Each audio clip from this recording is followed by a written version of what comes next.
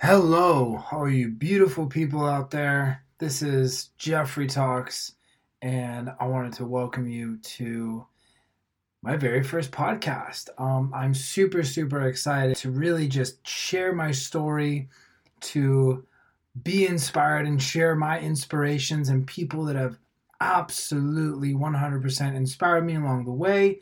Let's do a little, I'll do a little storytelling. I'll share, my recovery process with alcohol, drugs, go down the list of all the things that we can as just human beings become addicted to.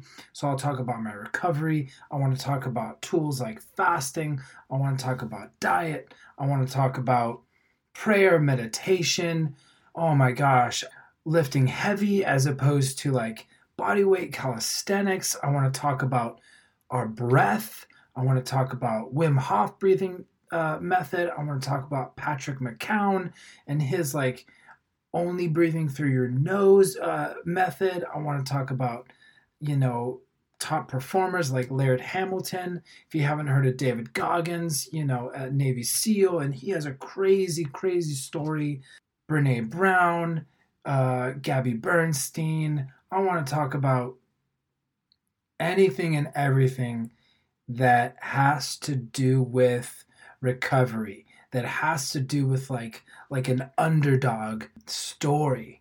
But I think for the most part, I really want to just talk about what is truthful in my life. I want to talk about what is useful, hopefully that was useful to me, and hopefully that can maybe be useful to some of y'all, and then what is timely. I think our nation is struggling, and I think it's because, in my humble opinion, the next thing after timely is going to be humble. But in my humble opinion, I think it's because we don't really know how to deal with our emotions.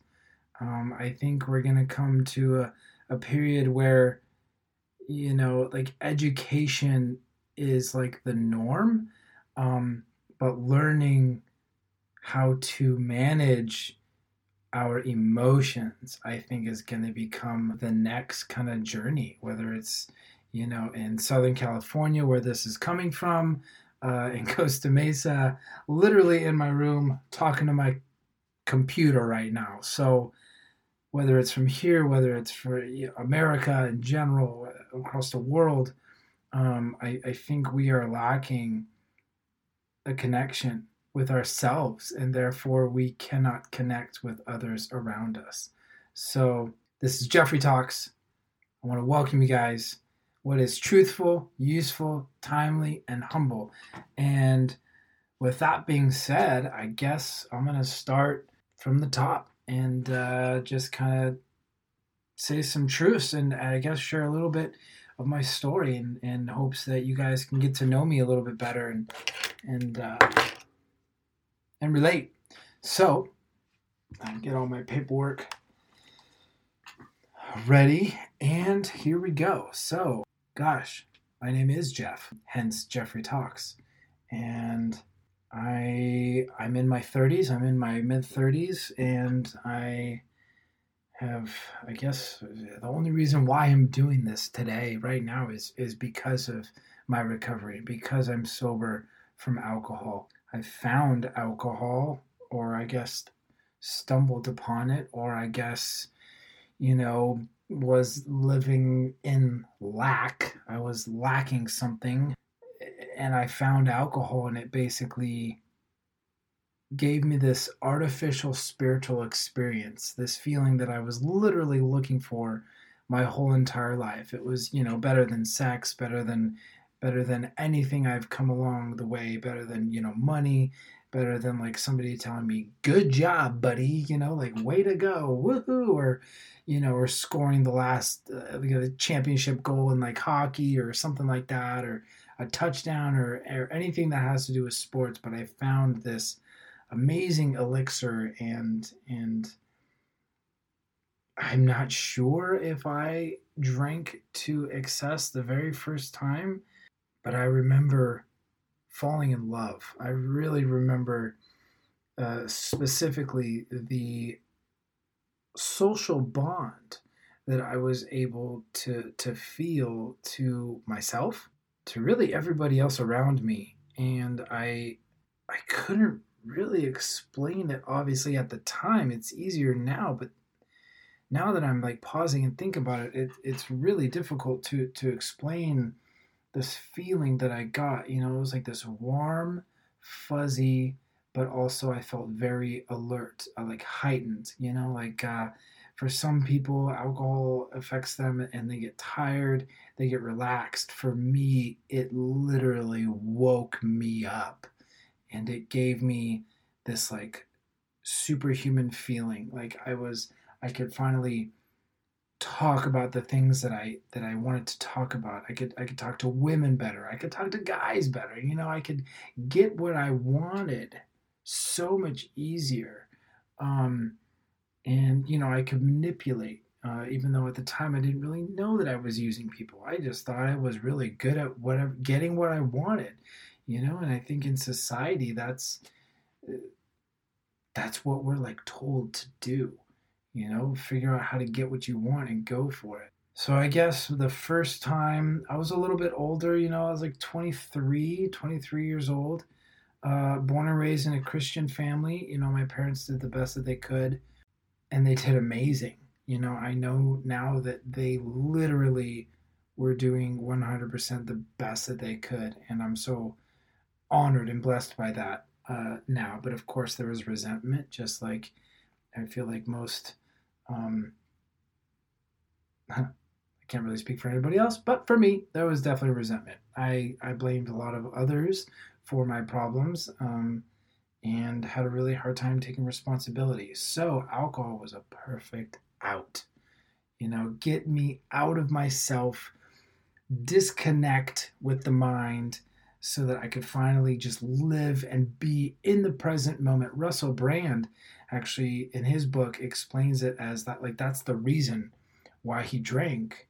And I totally relate to this, was because it brought him to the moment. He could finally live and be in the present moment, which in my opinion that's exactly where life is lived, right? Because the past is the past. And trauma and past, I mean, we can go down another rabbit hole with that, but the past only exists in my mind. The past is gone. And the future only exists in my mind as well. But I don't know the future. And it's impossible to tell exactly what's going to happen. But for me, it's really trying to focus on the present moment and being the best person that I can now. So I loved alcohol. Again, like just trying to explain this feeling that alcohol gave me, guys. So I could live in the present moment completely. Like I was able to detach from my mind and the obsessive, constant thoughts. I remember leaving multiple times. I believe this was the first night, but leaving multiple times to go puke. You know, outside my buddy's house, you know, on the ground somewhere, and then going right back to the keg at the time and continued to drink. And I remember that kind of being the process for quite a while, you know, and then it became like just the normal thing, like, oh, you know, Jeff's puking out in the grass or the lawn, or you know, and then I'd go right back and just keep drinking.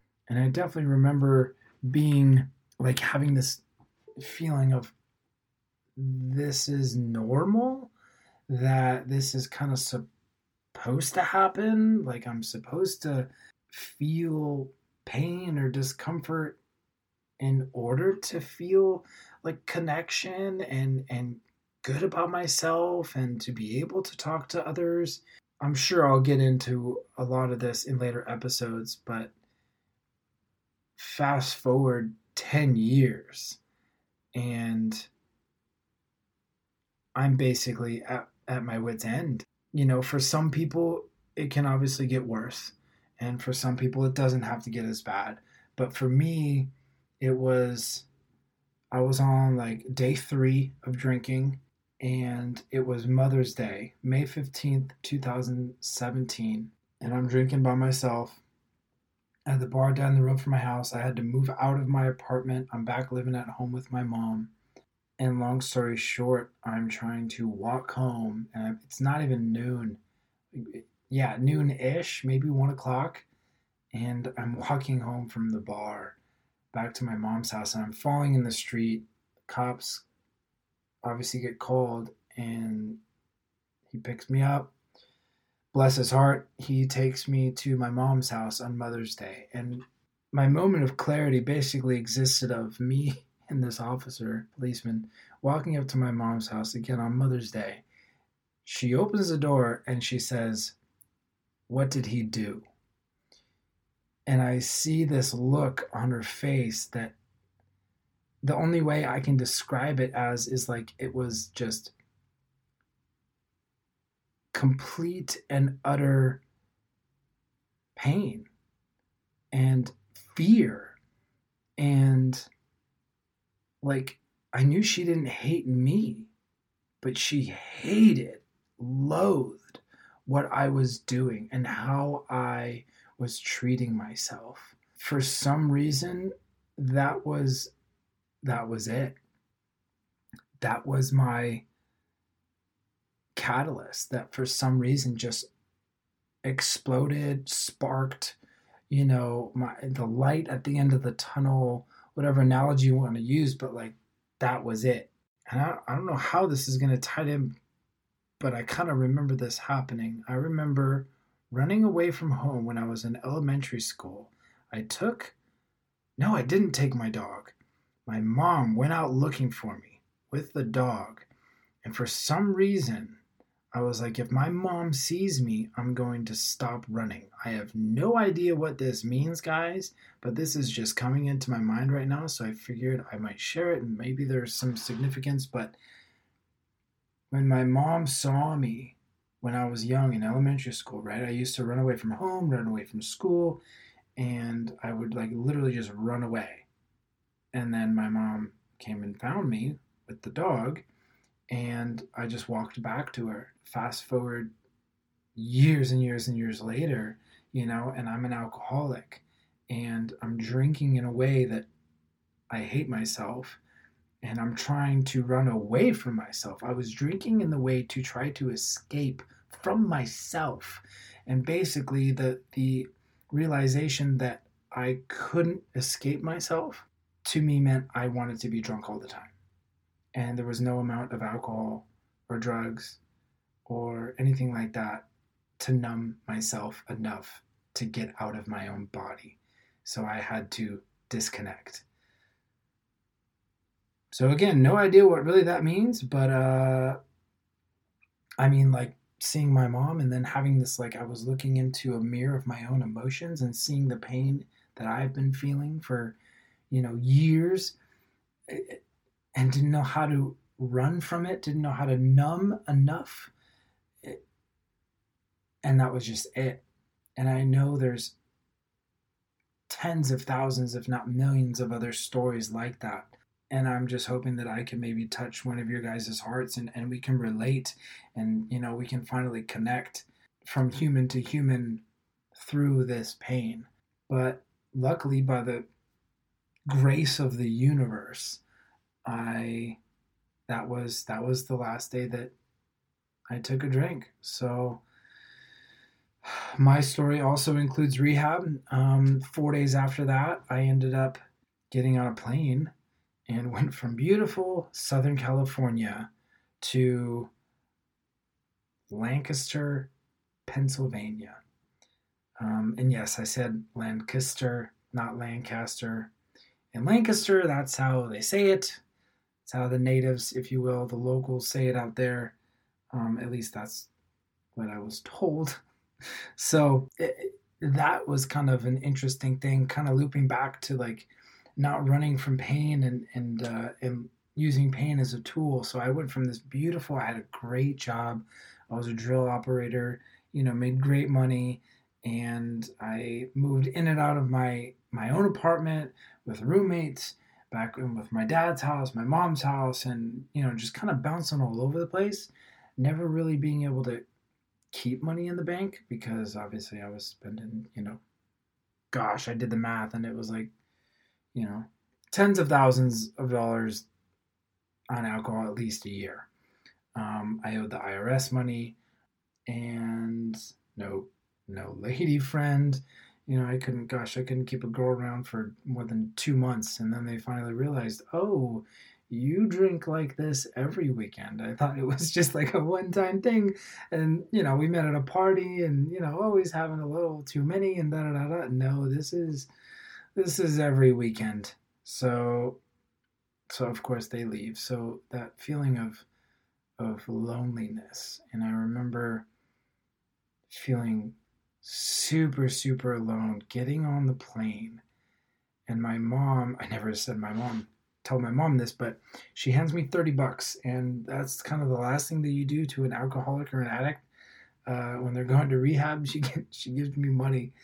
And I remember passing the bar before I'm getting on the plane at LAX to landed in Baltimore and then drove like an hour and a half to the place where I went to rehab. And then, I remember passing this bar in the airport and I was like, damn, a shot and a beer sounds super good right now. Like, I want to jump out of my skin. I ended up detoxing by myself, so I'm about 3 days like detoxing sober at this time. I got sober on a Sunday. This was a Thursday. For some reason, there was something inside of me that literally just said, just get on the plane. All you have to do is just get on the plane. Whether that's intuition, whether that's, God, whether that's something bigger than myself, definitely helped me get on that plane and not stopping for a beer and a shot. That is for sure. So, if not the hardest thing, as of right now, in this present moment, the hardest thing I've ever had to do. So we go to Baltimore. This guy named Brett picks me up, and I don't know what he looks like. I don't know how the heck I even found him. I don't remember if he was holding my name on a piece of paper or what, but we found each other and introduced each other, and we get in his beat up Suburban, and we had to take a couple breaks because he's like, we can't walk that fast. My heart's in bad shape and this and that. And he starts explaining to me his physical, condition, and it's from drugs and alcohol. And we get in his Suburban and he asks if I mind if he smokes. I say no. He lights up a cigarette, starts smoking, and we're heading out there. And he asked me a few questions. I really don't remember what kind of questions they were. They're basically like, I don't know, minimal about me, like what's your story? What are you here for? What's your drug of choice? Stuff like that. And then he just starts telling me his story. This guy named Brett. I was able to thank him later, but I think he doesn't work at the rehab anymore. But man, this guy was like the beginning of my recovery. He was like the very first person that I actually met that was like just like me, exactly like me. The mindset, the obsession, the never feeling, always wanting more, never feeling fulfilled, and just wanting to be a good man, but not knowing how to. And then defaulting back to drugs and alcohol and go down the list. This guy went to like, oh my gosh, was it Houston, Texas, or basically he was going to be a country singer. He had a label like set up studio time for him to basically be a professional like singer, and he was going to be a country artist. And long story short, he got drunk, went on a bender, and totally missed that appointment. So he's like, dude, this is real, like whether I don't know if right now I actually believe it's a disease, but I definitely know it's an obsession. Like it's a scratch that I can't itch unless I take a drink. That without a solution, without all these practices, guys, that I'm going to get into with this podcast, there is absolutely no way in hell that I am sober right now. And I guess I wanted to use this opportunity to say thank you to Brett. Um, Gosh, wow, yeah, that was a beautiful moment. So, go to rehab. And next thing I remember, I'm having to get naked and bend over and cough. And I was just like, where am I, dude? What is going on? I literally just flew across, the Americas. And I'm getting naked in front of some nurse I just met 30 seconds ago. And then I'm meeting other people that are like trying to get sober as well. And it was substance abuse and mental health. And I'm scared shitless. I'm still so freaking scared. I don't know how to act. I don't know who I am, what I want to be, what could happen. My brain's just going a mile a minute. And I want to run. And I literally want to run. I want to run out of my own skin.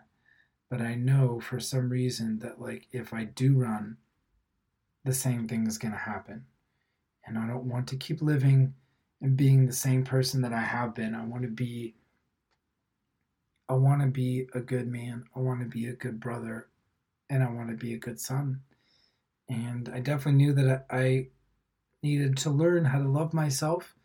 And I definitely knew that I had a lot of resentment towards other people, but deep, deep down, in my experience, guys, I really resented myself and I hated myself. And I had a lot of guilt and shame and like self-loathing, and things that I couldn't live with in my own head with myself. So I had to drink. It was like I didn't have a choice.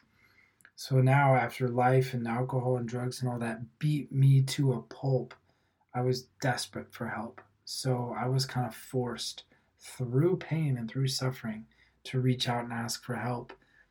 And and in my experience, guys, rehab was part of the solution, part of the journey, part of that catalyst that just sparked and started my journey in a different direction.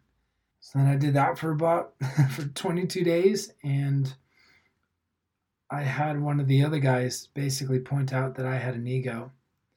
We were doing this practice, basically like crawling through these ropes, um, and I was the last one to go through. And you had to crawl through without touching any of the ropes. And I was trying to go through one of the difficult ones, and you could only touch a rope 3 times, twice actually, and then on the third time, everybody had to start all over again. So I touched the rope twice. I was the last one to go through, and my ego's just flaring.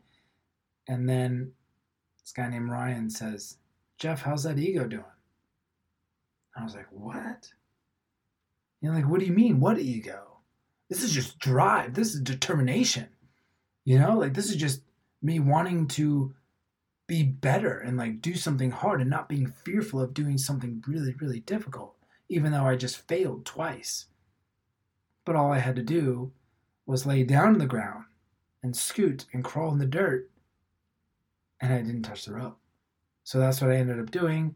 And then we completed the task as the group of men that I was in rehab with.